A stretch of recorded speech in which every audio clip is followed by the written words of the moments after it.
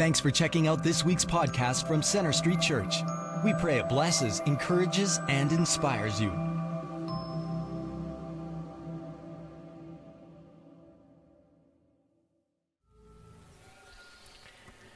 Greetings to all of you. I want to welcome all of us at Center Street Church, those of us here at Central Campus, as well as those meeting in our campus in Northwest Calgary, Bridgeland, Airdrie, and South Calgary. We are one church that meets in many locations. I also want to welcome our online viewers as well. This weekend, I'm starting a mini-series that I'm calling Unveiled Jesus in the Book of Revelation. When we think of the last book of the Bible, our mind immediately races to end-time prophecies. How will the world come to an end? When will Jesus return? And what are the events surrounding that? Many people read Revelation as a secret code that deciphers the timeline of Jesus' return. But do you know, the book of Revelation is not only about the future, but it has a lot to say about the present. In fact, its message is relevant to every single generation until Jesus returns. For it is not only a revelation of end-time prophecies, but it is a revelation of a person, the Lord Jesus. And this book, more than any other book in the Bible, offers riveting portraits of Christ. We come face to face with His majesty and greatness. The word revelation in Greek is apocalypsis, from which we get our word apocalypse. And apocalypse today refers to an event to do with destruction or damage. But that's not the proper use of the word. The original meaning of the word is unveiling, lifting of a cover or pulling back a curtain. It is the disclosure of something that has been hidden in the past. So the last book of the Bible is an uncovering of Jesus. We see Jesus in Revelation like we have never seen Him before. That's why the opening words of the book of Revelation begins with these words: the revelation of Jesus. Now, some translations may say the revelation from Jesus, but it is fair to say both are right. It is a revelation of Jesus, and it comes from Jesus. The prophecies about end times, how it will all pan out, is important. I'm not downplaying it, but they become secondary. The object of the book is not for us to come up with detailed charts that outline the timing of Jesus' return, or figure out what the mystery number 666 stands for. But the author of this book, first and foremost, wants to reveal the full identity of Jesus. Now, if we are honest with ourselves, most of our understanding of Jesus is shaped by the four Gospels. And along with that, we have Sunday school images of Jesus, or paintings or movies of Jesus that we have seen that heavily influence how we view Him. Now, most Christians have a picture of a Jesus who is mild-mannered, passive, laid back, and always forgiving. And this culturally conditioned Jesus, this teddy bear-like figure that we can cuddle up to any time, is simply a Jesus of our own imagination. And that is most certainly not the Jesus you will encounter in Revelation. The book of Revelation helps us to see the true Jesus who has all the attributes of divinity. Now, why do we need a right conception of Jesus? Why is this so significant? Now, if we have a faulty, distorted view of Jesus, it is bound to reflect on our Christian lives. But when we truly grasp the image of a magnificent, risen, conquering Savior, and that is bound to impact your Christian life as well. There will be no room for a half-hearted, wishy-washy commitment. We will not be overwhelmed by our personal problems or the problems that we see in our world. The reason the book of Revelation reveals Jesus is to put things into perspective. The struggling early church, overwhelmed by persecution, oppositions, the tyranny of the Roman Empire, and false teachings, they were reeling under these onslaughts. They felt like they were heavily outnumbered. They didn't see how this small fledgling movement is ever going to survive such intense pressures. It called their very survival into question. And God knew what the early church needed was not just a series of end-time prophecies, but they needed a gripping vision of Jesus, once crucified, now resurrected and glorified. They needed to see that Jesus is the reigning king who will one day set all things right. And the early church fixed their eyes on this Jesus, and they persevered in their faith and continued to advance the Lord's mission. The church today faces many challenges as well. Nowhere near what the early church faced, but we do have our fair share of problems. And our need today is not a new teaching on church growth, but we desperately need an exalted vision of Jesus.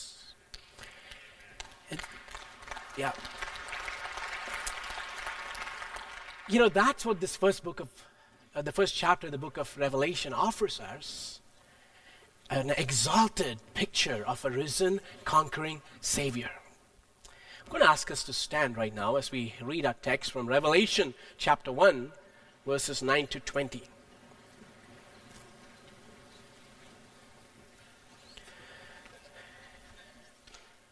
I, John, your brother and companion in the suffering and kingdom and patient endurance that are ours in Jesus, was on the island of Patmos because of the word of God and the testimony of Jesus. On the Lord's day, I was in the Spirit, and I heard behind me a loud voice like a trumpet, which said, "Write on a scroll what you see and send it to the 7 churches, to Ephesus, Smyrna, Pergamum, Thyatira, Sardis, Philadelphia, and Laodicea." I turned around to see the voice that was speaking to me, and when I turned, I saw 7 golden lampstands, and among the lampstands was someone like a son of man, dressed in a robe reaching down to his feet, and with a golden sash around his chest.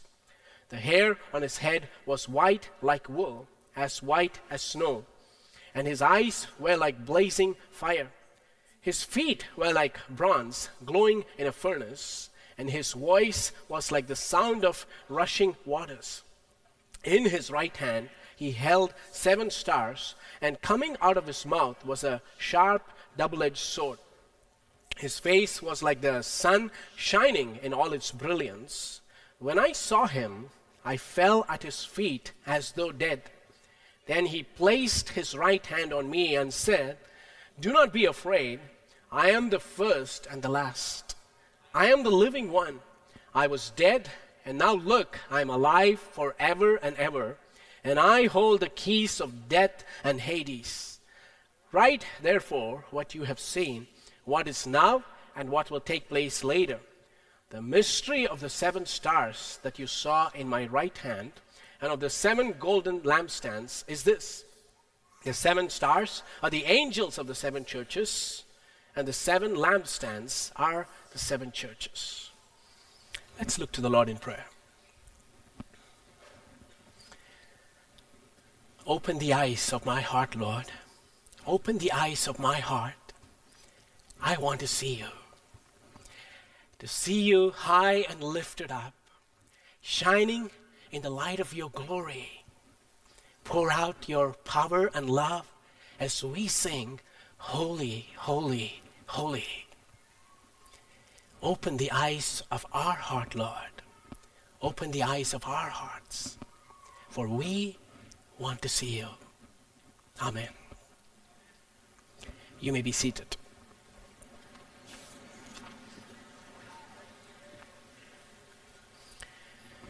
A few years ago, an incident happened in a small town with a population of about 25,000 people in the state of Ohio that gathered the world's attention. There were several emergency calls from the people of the town reporting that there were wild animals wandering openly on the streets. Believe it or not, there were lions, tigers, cougars, wolves, bears, monkeys, coolly walking on the open. And as you can imagine, it caused absolute pandemonium. Police eventually found out that a disgruntled man who ran a small zoo with exotic animals had committed suicide, and before ending his life had released all the animals from their cages. And what ensued was like a scene in Noah's Ark, wild animals freely on the move. And sadly, police officers had no other option but to shoot down all 49 of them for the sake of public safety.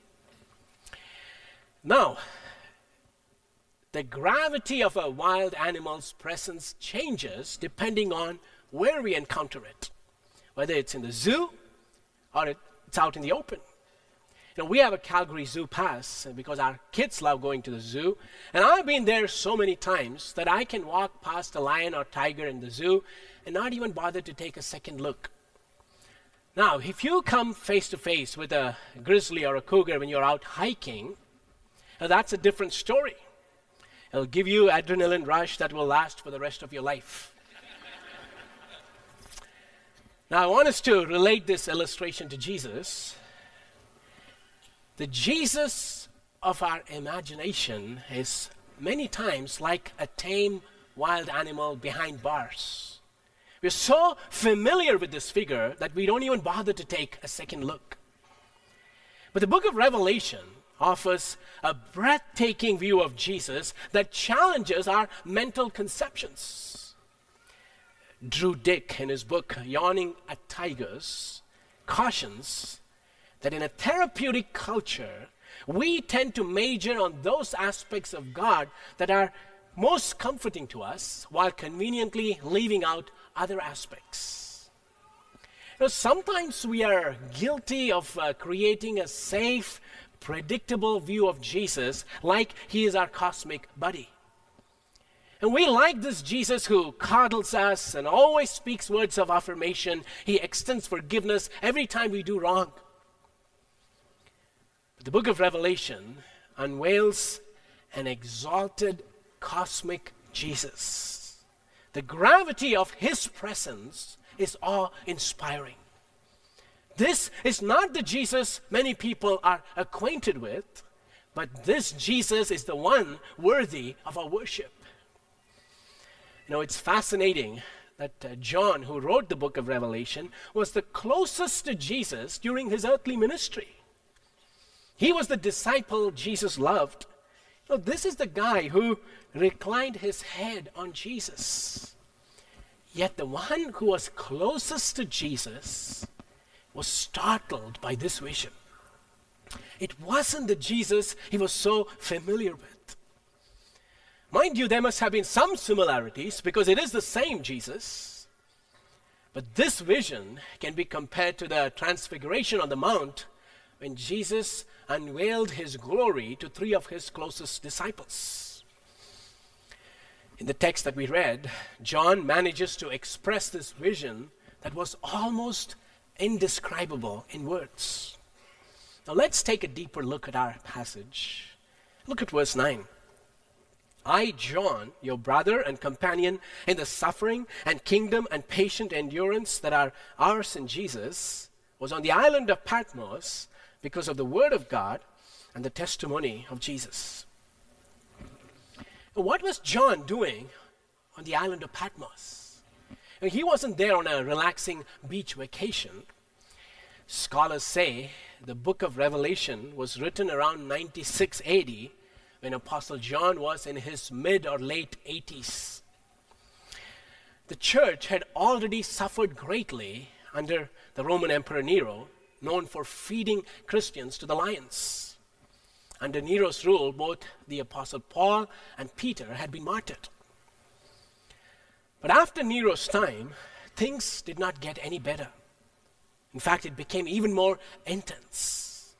When the Roman Emperor Domitian came to the throne, he turned out to be one of the most brutal of all Roman emperors. He was an insecure man who lived under constant fear of being overthrown. And Domitian demanded that all of the Roman Empire worship him as Lord and God. Emperor worship was seen as one way to bind the large Roman Empire and instill loyalty. For most Roman citizens, this was not a problem because they were polytheists who worshipped many gods. But the Christians had a dilemma because they had committed their lives to the lordship of another person. And they held on to this core conviction that there was only one Lord. It was Jesus and not Caesar.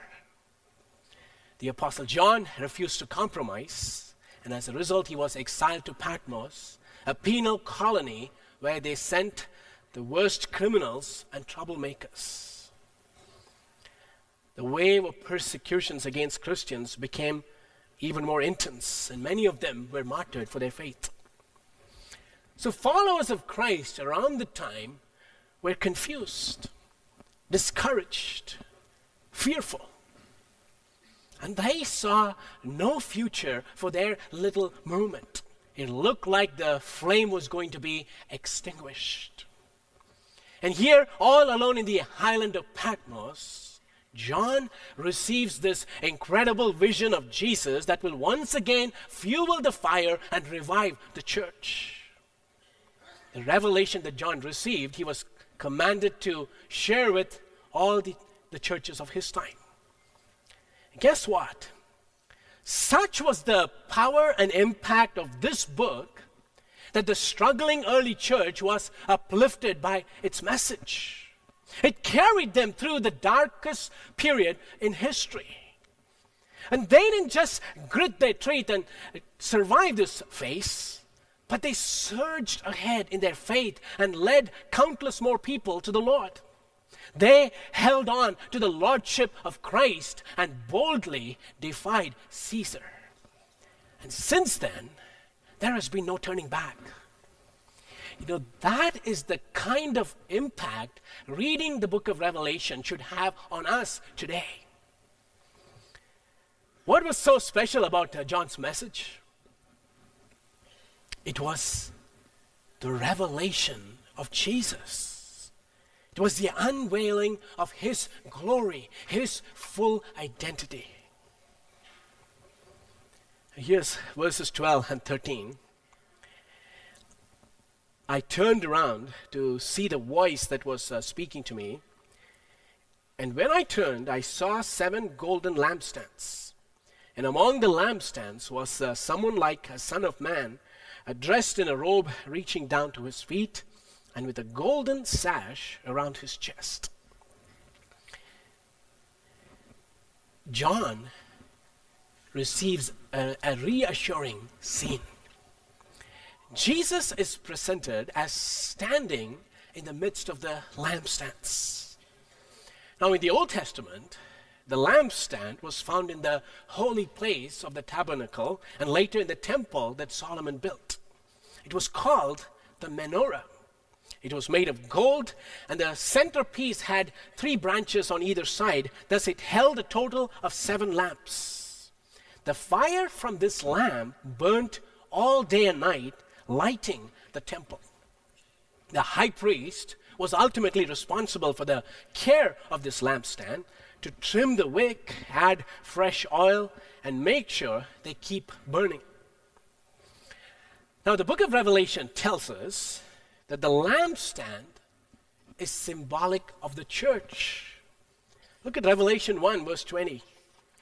The mystery of the 7 stars that you saw in my right hand and of the 7 golden lampstands is this. The 7 stars are the angels of the 7 churches, and the 7 lampstands are the 7 churches. So the 7 lampstands represent the 7 churches in Asia to whom the book of Revelation was written. 7 is a number of completion. The 7 churches in Revelation represent the universal church. So where is Jesus in this vision? Our NIV translation says, Jesus was among the lampstands. But a stricter translation should be, Jesus was right in the midst of the lampstands. Jesus is at the very center of the lampstands, tending them like a priest. And even the fact that Jesus is wearing a long robe signifies that of a high priest. So like it was the job of the Old Testament priest to trim the wick, pour the oil, and attend to the lamp so the flames did not die, in the same way, Jesus is the high priest who now tends the lampstands, which is the church. At the most difficult period of church history, when Christians were being crushed by the Roman Empire, when the pressure and oppositions against them were intensifying, Jesus was right in the midst of the church, reassuring them of his presence. When dark forces were assaulting the church and threatening its very existence, Jesus had not left them desolate, but he was with them in the midst of the battle. Now here's the question: where is Jesus today? On the basis of this vision, we can say Jesus is right in the midst of his church. Jesus is not watching us from above or standing on the sidelines and cheering us on. He's not using a remote control from heaven to operate his church, but he is at the very center. He guarantees us of his presence. That is Jesus' promise to every single church that believes in him. You know, what more does the church need than the assurance of his presence? If Jesus is right here with us in our midst, no matter what our circumstances are, we are okay.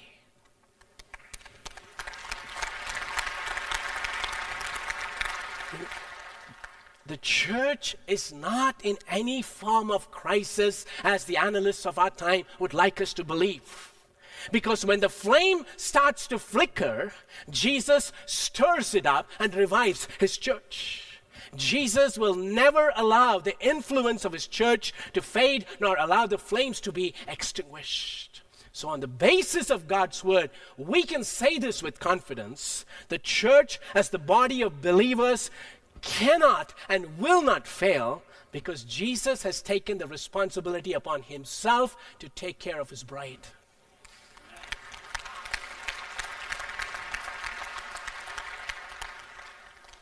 Now, for the rest of this message, I'm going to quickly go through the images of Jesus in this grand vision presented by the Apostle John.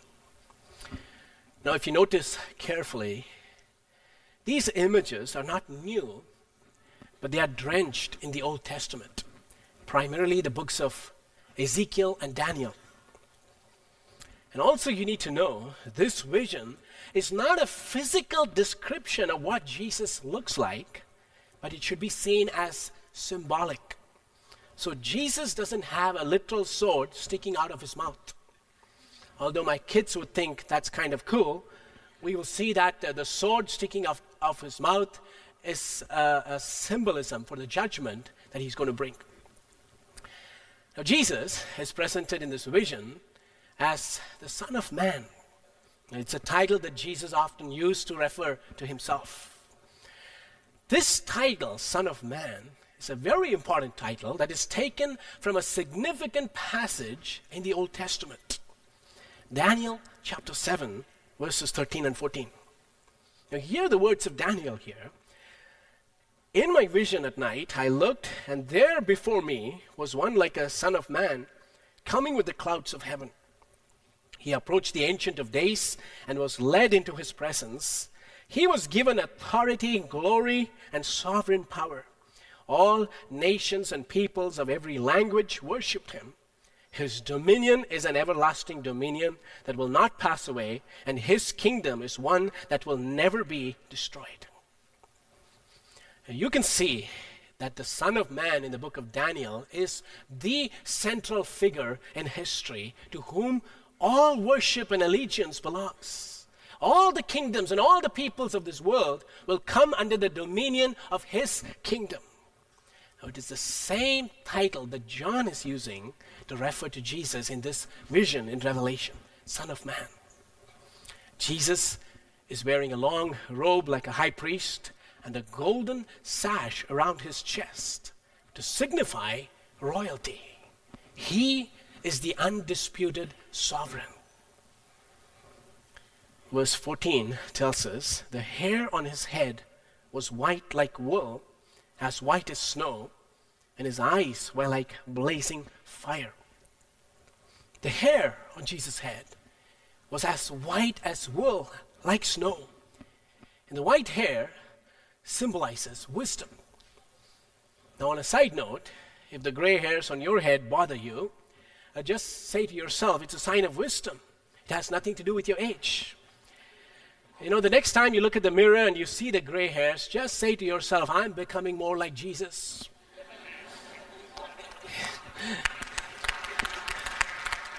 I said this in the 9 o'clock service and they really liked it.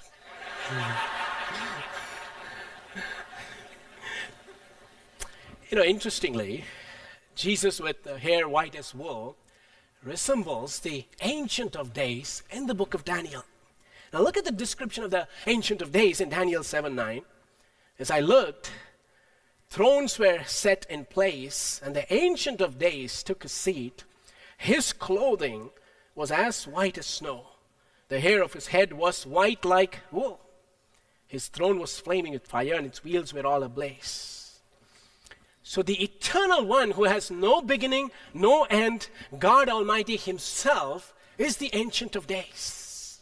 And clearly, Jesus resembles him. The book of Revelation emphasizes over and over the divinity of Jesus. The description that is used of God is intentionally used of Jesus to signify that he is 100% divine. Now notice Jesus' eyes in this vision. They are like blazing fire. It's a penetrating gaze. It signifies that Jesus sees everything because he's not carried away by the externals. And that's why if you pay attention to the messages that he brings to the 7 churches, you will see that Jesus knew them inside out. He can see through. The blazing eyes signify his power to refine us and purify us from all impurities. John's vision also portrays Jesus' feet as bronze. If you remember again in the book of Daniel, Nebuchadnezzar, King Nebuchadnezzar in his dream saw a great statue with a head of gold, arms and chest of silver, stomach and thighs of bronze, legs of iron, and feet mingled with iron and clay. Now, feet mixed with clay signifies that this kingdom was shaky. But in John's vision, we see that Jesus has a feet like bronze. And that speaks of the firm, unshakable nature of Christ's kingdom. The kingdom that Jesus establishes is eternal.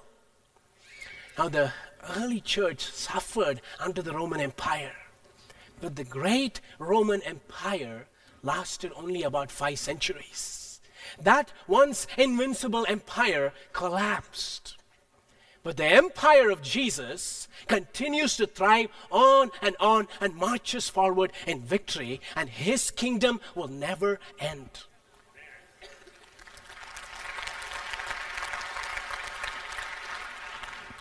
Again, in this vision, the voice of Jesus is like rushing waters.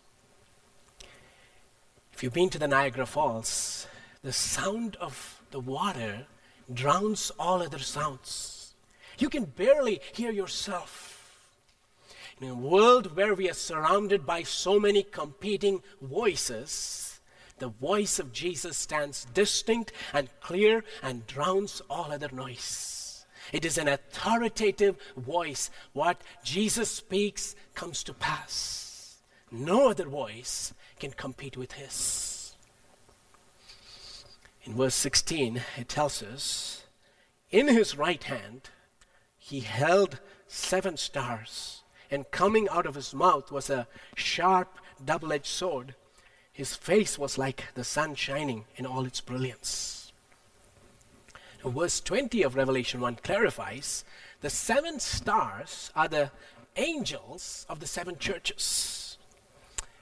The word used there for angels simply means messengers. So it could be translated heavenly beings as in angels, or it could be human messengers. Now, if it is referring here to the angelic beings, then these heavenly beings are under the authority of Jesus. They exist to do his bidding. But my personal view is this is a reference to human messengers, which would mean that it's speaking about the leaders of the 7 churches. You know, what an assurance it is to know that the leaders of the church are held in Jesus' right hand. Leading the church is one of the most challenging spiritual tasks. When we feel inadequate, when we feel discouraged by the attacks that we face on the front lines of battle, it is so encouraging to know that it is Jesus who is upholding us by his right hand. We are sustained by his grace and his strength alone. Again, we see in this vision, out of Jesus' mouth was a double-edged sword, and that signifies judgment. When Jesus came the first time into this world, he came to die for the sins of the world. But when he comes again, he will come as the world's judge. He will overthrow every opposition, whether human or satanic. No earthly ruler or heavenly being can stand before this righteous judge.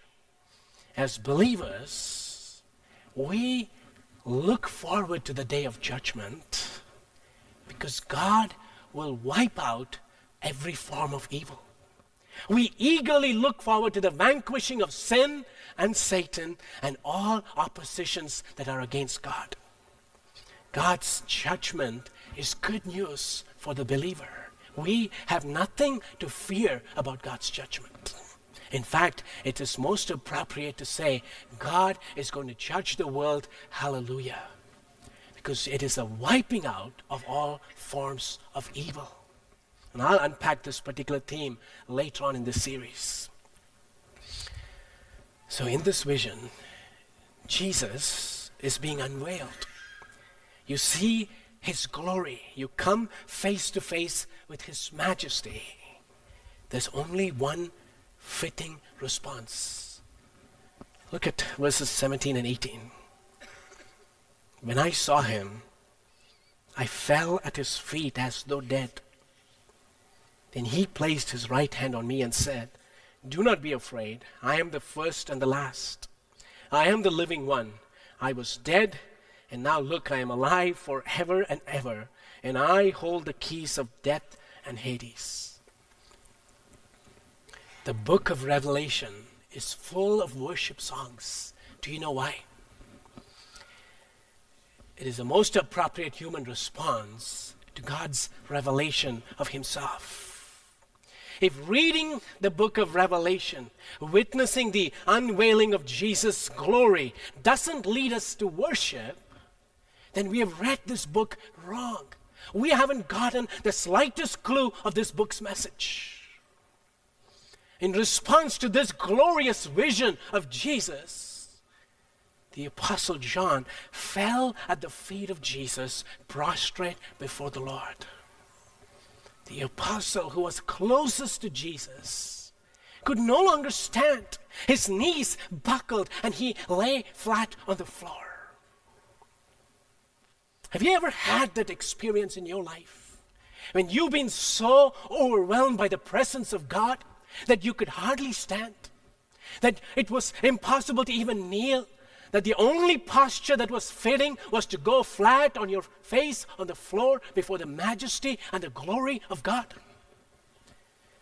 Oh, how we need that kind of a glorious experience today in our churches. And when you look at worship styles in modern evangelical churches, there seems to be an overdose of jumpy, clappy, happy worship that follows the latest fads. And my caution is, in all of this, let's not forget the holiness and majesty of who God is.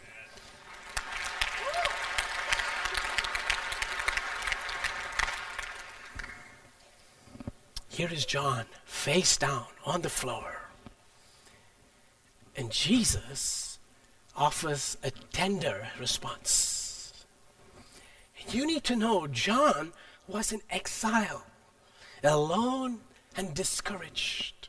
Maybe his heart was filled with doubts. All the other apostles had died.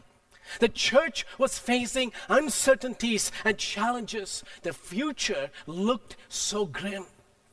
It called into question the very gospel John had been preaching for more than 60 years. And in this vulnerable time in John's life, Jesus takes the time to come and let John know everything was going to be okay. He stooped right down to John, and did you notice? He placed his right hand on him. The right hand that upholds the entire universe. The right hand that held all of history. The right hand that controlled the entire angelic realm. The same right hand reached out and touched John.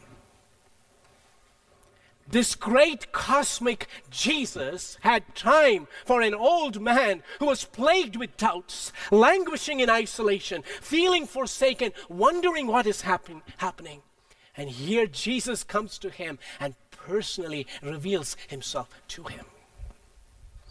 Only in the Christian faith will you see the concept of a God who is both transcendent and immanent. You have to keep both these aspects in balance. Jesus is transcendent. He's above and beyond his creation, far more glorious than any of us can ever conceive.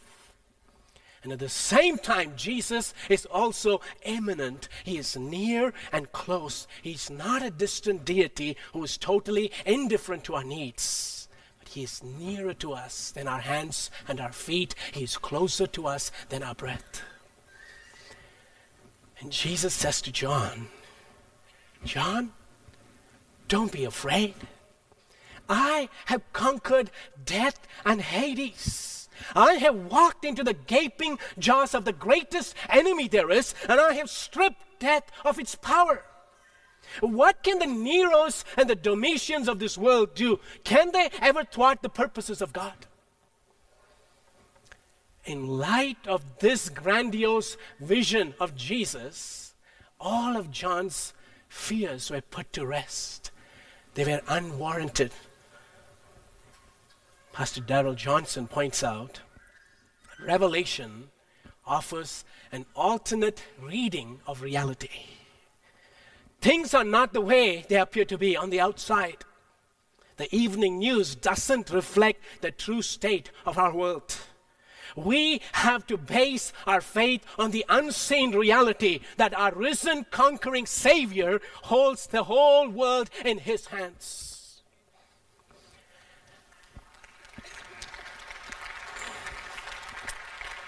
You know, when things happen in your life that makes you wonder, is there anyone in charge? Why is my life spinning out of orbit? That's when you need this exalted vision of Jesus. When the government intensifies its stance against Christian values and eliminates God from all of our public policies, that's when you need this exalted vision of Jesus.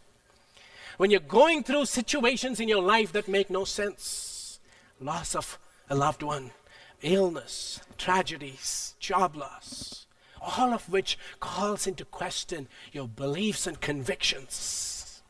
That's when you need this exalted vision of Jesus. When God is prompting you to share the gospel with someone, or urging you to step outside of your comfort zone, or serve in a particular ministry area in the church, that's when you need this exalted vision of Jesus. When you're wrestling with temptations, when you're struggling in an area of obedience to God, That's when you need this exalted vision of Jesus. We all are guilty of shrinking Jesus, of allowing our looming circumstances to downsize our view of Christ. For the early church, though, the vision of Jesus rivaled everything else. The Roman Empire, the fierce persecutions, the threats of false teachings, all of that. Let me ask you, does your vision of Jesus rival everything else in your life?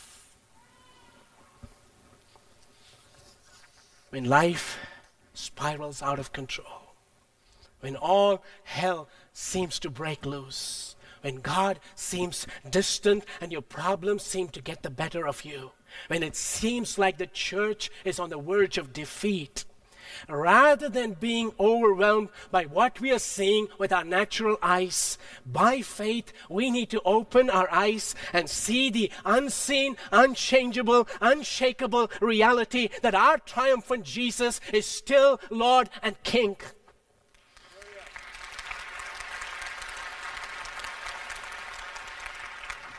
And when this vision becomes real to you, Jesus will reach out to you with his right hand. He will touch you personally, and he will give you a fresh, new perspective. I'm going to ask all of us to stand as we come to an end.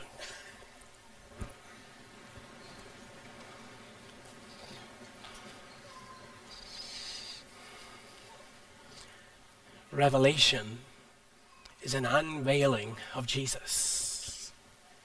The curtain is being drawn back, and you see Jesus' full identity.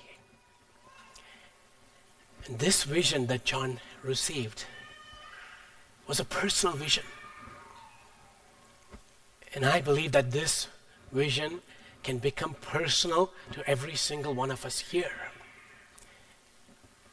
Whether your heart is being discouraged by what you're seeing in the world or what you're seeing in your life, we need to see all things in our life through one lens, the Lordship of Christ.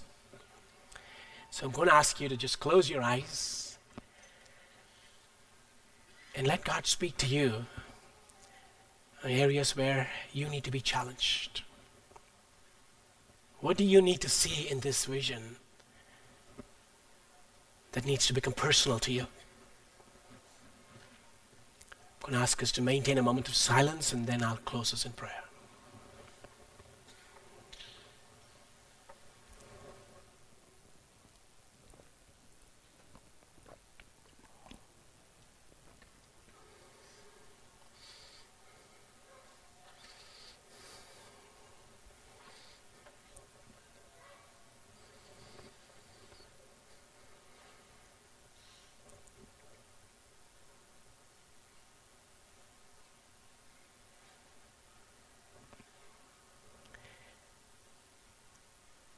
Lord, thank you for opening our eyes and helping us to see you high and lifted up, shining in the light of your glory.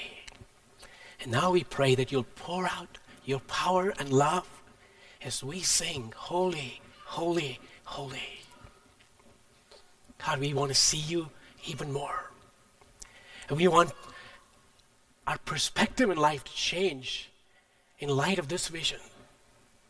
Help us, Lord, to see this exalted Savior who holds all things in the palm of his hands. Help us to see that Jesus is not far away, but he's right here in our midst. And we worship you, we bow down to you, and we give you all the glory, honor, and praise that is due to your name. Jesus, you are the incomparable Christ. There's no one like you. You have no rivals. You have no equals. You stand as the one who is exalted all above. We ask, Lord, that as this vision becomes personal to us, it'll give us a fresh new courage, that our hearts will not be discouraged by what's happening in the world or by the state of the church, but Lord, that we will march forward that we will be uplifted and strengthened to live out our faith and live out our calling and seeing your kingdom advance.